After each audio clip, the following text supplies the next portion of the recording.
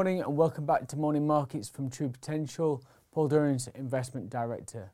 We start today by just looking back at last week at stock market returns. We saw positive gains from all of the major stock indices.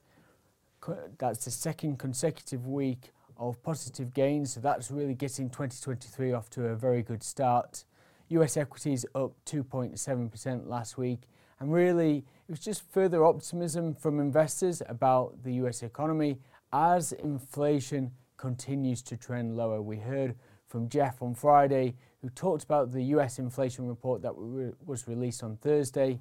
When we looked at the numbers, inflation fell from 7.1% down to 6.5%.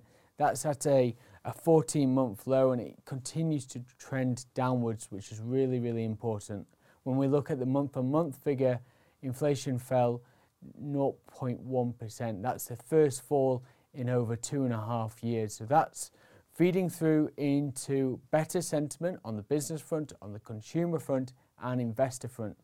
On Friday, we had the Michigan Consumer Sentiment Index that rose to a 9-month high. So that's filtering through, and that's helping drive equity market returns so far. In terms of this week, we'll have corporate earnings. Really important because it's ultimately looking at the fundamentals of a stock, and that helps gauge where the price should be. We have US banks kicking things off. They kicked things off last Friday with the likes of JP Morgan, Citigroup, BlackRock, and Wells Fargo. The earnings, all but one, beat analyst estimates, which is very positive. Looking at the sales were a little bit more mixed. It's important not only to look at the results for the last quarter of last year, but also thinking about what management are talking about for the year ahead. There was a bit more of a cautious tone from the likes of JP Morgan and Wells Fargo, talking about the pressures that they're expecting on net interest income.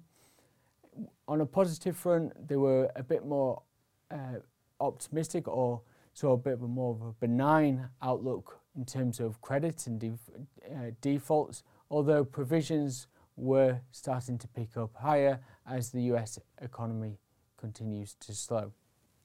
So we'll have more banks and financial results this week. We'll also hear from the likes of Netflix and Procter & Gamble, so please stay tuned as we'll keep you up to date with those companies. In terms of looking at economic data this week, fairly busy week. We have the latest inflation readings from the likes of Japan and the UK, which will be important to see if they trend lower.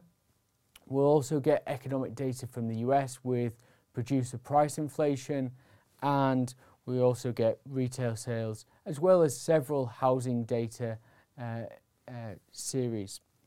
In terms of China, we'll get their fourth quarter GDP results, as well as retail sales and industrial production. So it'll be a very busy week. We'll keep you up to date, so please stay tuned. If you're interested in taking your investing to the next level, or would like to know more about the options available to you when you retire, then download our free guides to ISAs and pensions.